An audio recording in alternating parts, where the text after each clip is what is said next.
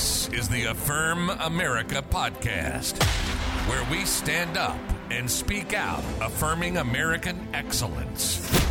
Coming to you deep in the heart of the Midwest, located in an undisclosed log cabin on the outskirts of town. Your host, Marquis Vandemark. Welcome to the Affirm America podcast. Got a beautiful fall day today. Blue skies, temperatures in the mid-50s. We had a beautiful walk through the woods today. My friend from Alaska came down, Eugene. Took a nice long walk this morning. It was very refreshing. Hey, thanks for joining us on the Affirm America podcast. I'm your host, Marquis Vandemark. Hope you had a wonderful day. These are your top 5 headlines for this Thursday, September 29th, 2022. Let's start off with headline number 5. Senator Joni Ernst on DoD report, China is exploiting U.S. research programs, stealing technology. From the Washington Times, Senator Joni Ernst, Iowa Republican, touted the findings of the study Wednesday, saying the Pentagon's conclusions should be worrying not just to the defense world, but to every government agency that spends on research China might be interested in. China now finds companies that are receiving federal research funding and recruits those firms to work for institutions associated with its own military operations.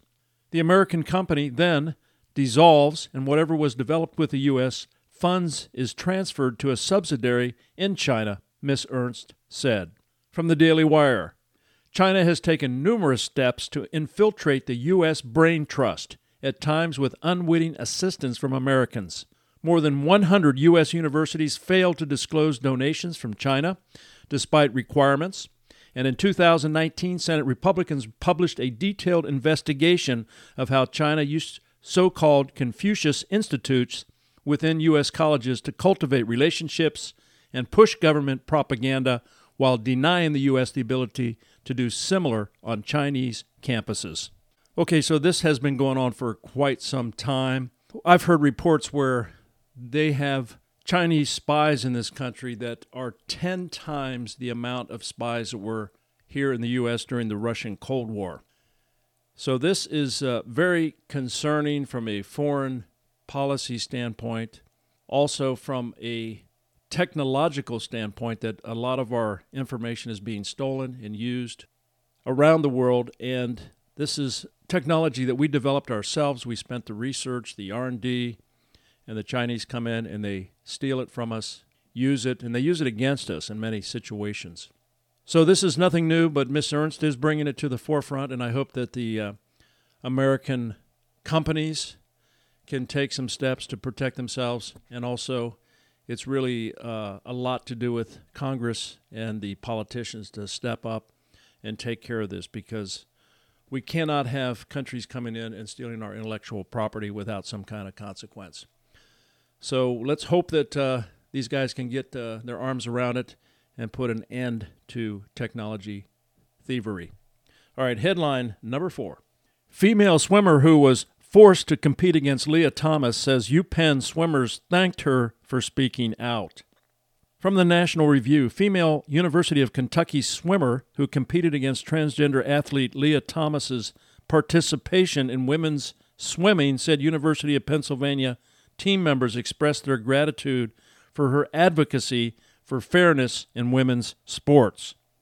Quote, I actually had a ton of Leah Thomas's teammates reach out to me personally and thank me for what I'm doing because this is something they deal with every day, end quote. Riley Gaines said alongside Senator Rand Paul during an appearance on Fox and Friends. Quote, but of course they're intimidated, they're threatened, they're emotionally blackmailed, end quote. From Fox News, Gaines said she has many examples of Ivy League schools taking action to prevent female swimmers from speaking out. Quote, one of those examples being an email sent to the Ivy League swimmer saying if you feel uncomfortable changing in an area where you will see male genitalia, here are some resources and you should seek counseling, end quote. Okay, so this is where this transgenderism has gone to the extreme, especially when it comes to sports. And this is not a partisan issue. This is very much a bipartisan issue. And many folks, even on the far left, have come to the center on this and realized that you cannot have biological men competing in women's sports. This is where you really see the difference. You can dress up like a woman. You can put on a dress. You can have breast augmentation surgery.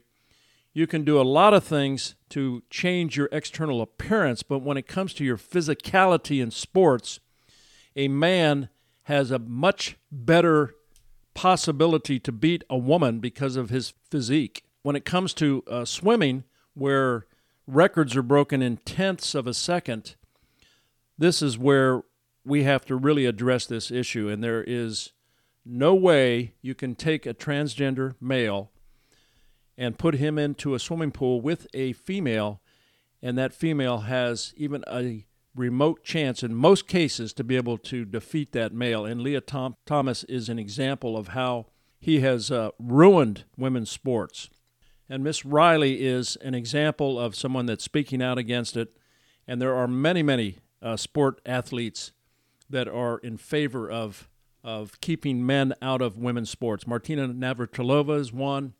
And many, many of the NCAA women in sports have also spoken out, and I've been to some conferences where they have gathered together and spoke about this, and it has really pulled together even the very far left to the rally against men, biological men in women's sports.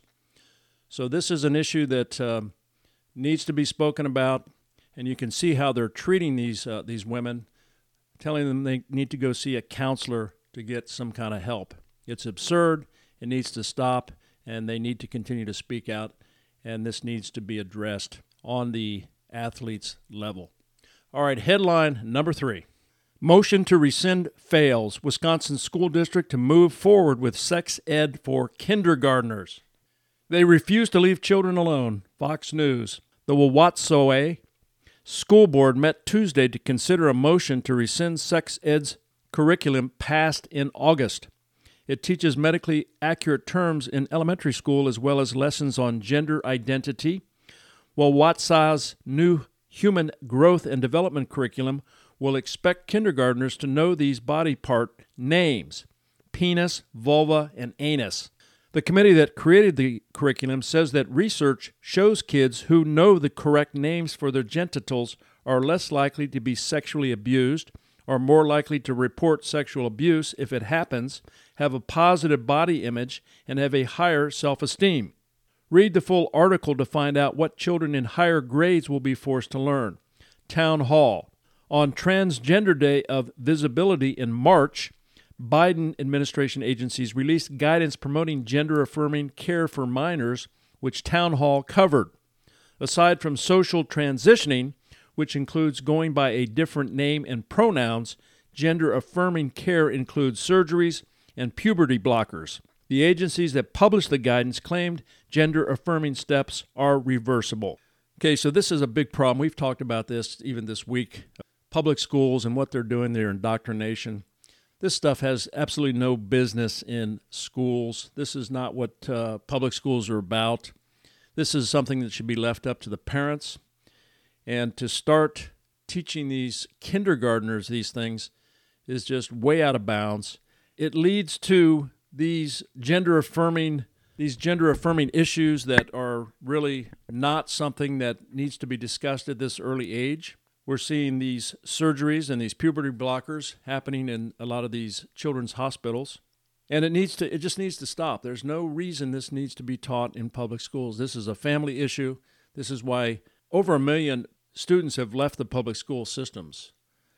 Many are doing homeschooling. Many are going to charter schools and alternative schools, religious schools, as a result of this absurdity that's going on now in our public schools. And this is just one example of how they're treating these young kids. I hope that everybody can hear about it and we can really push back on this and take up the responsibility for those that are interested to run for school boards and remove these peoples for office. All right, headline number 2. Gavin Newsom signs radical abortion legislation. From the Daily Wire. Among more than a dozen abortion and so-called reproductive health bills California Governor Gavin Newsom signed Tuesday, one piece of legislation has pro-life advocates sick to their stomachs. Assembly Bill 2223 would prohibit coroners from holding an inquest after fetal death related to or following known or suspected self-induced or criminal abortion. The bill would further clarify under the Reproductive Privacy Act that pregnancy loss through miscarriage, stillbirth, abortion, or perinatal death due to causes that occurred in utero would not be criminalized. Senator Melissa Melendez. With Newsom signing of AB 2223, if you attempt to abort your baby but it's born alive, you can now let it die or kill it, and no one can be investigated for the death or hold the person who helped her criminally liable. This is grotesque callousness toward the unborn. So this is sick stuff. This guy is one evil son of a bitch, if you ask me. If anybody thinks that California hasn't gone way off the deep end, this governor, this Newsom guy, has no soul, no spirit, and he thinks he's going to run for president in 2024. I hope everybody that hears this story realizes how absurd this state has become and how absurd this Newsom guy is. This is pure infanticide. And if anybody has any soul or any compassion for the unborn, then this example should turn all of your stomachs. So keep that in mind, California. I hope the people out there can wake up and realize what you have there sitting in the governor's office. And I hope you can vote him out, and definitely don't put him on the ballot for president in 2024. All right, headline number 1. Hurricane Ian strikes Florida. From the Associated Press, Hurricane Ian's most damaging winds began hitting Florida's southwest coast Wednesday, lashing the state with a heavy rain and pushing a devastating storm surge after strengthening to the threshold of the most dangerous Category 5 status. Fueled by warm waters in the Gulf of Mexico, Ian grew to a catastrophic Category 4 hurricane overnight with top winds of 155 miles per hour. Ian menaced Florida after bringing destruction Tuesday to western Cuba, where 2 people were reported dead, and the storm brought down the country's electrical grid. Meteorologist Scott Duncan, storm surge in Fort Myers, Florida is absolutely brutal right now. Major Hurricane Ian is currently equaling the 4th strongest hurricane to hit Florida ever. Okay, so all we can do is really pray for the people of Florida. Really hope that they can get themselves back to normal as quickly as possible. Electricity's down. Hurricanes are very devastating. I hope people don't try to take advantage of the situation and sell water for $10 a bottle or go down and really rip people off. I hope people can be normal and compassionate and really try to help the people in that state. Let's pray for them. This is a terrible tragedy, and let's hope that good moral actions will take place and we can see people serving each other, taking care of each other, and let's hope Florida becomes a great state once again. All right, those are your top 5 headlines for this Thursday. Thanks for joining us on the Affirm America podcast. We'll see you tomorrow. Actually, we'll be out of town the next couple of days. We're going to take a little trip here to go visit my son. So won't be here on Friday, but we'll see you on next Monday. So have a great weekend, and we'll see you then. God bless you. Have a great rest of your week. This is the Affirm America podcast with your host, Marquis Vandemark. And let's never forget, America is great, and we affirm it.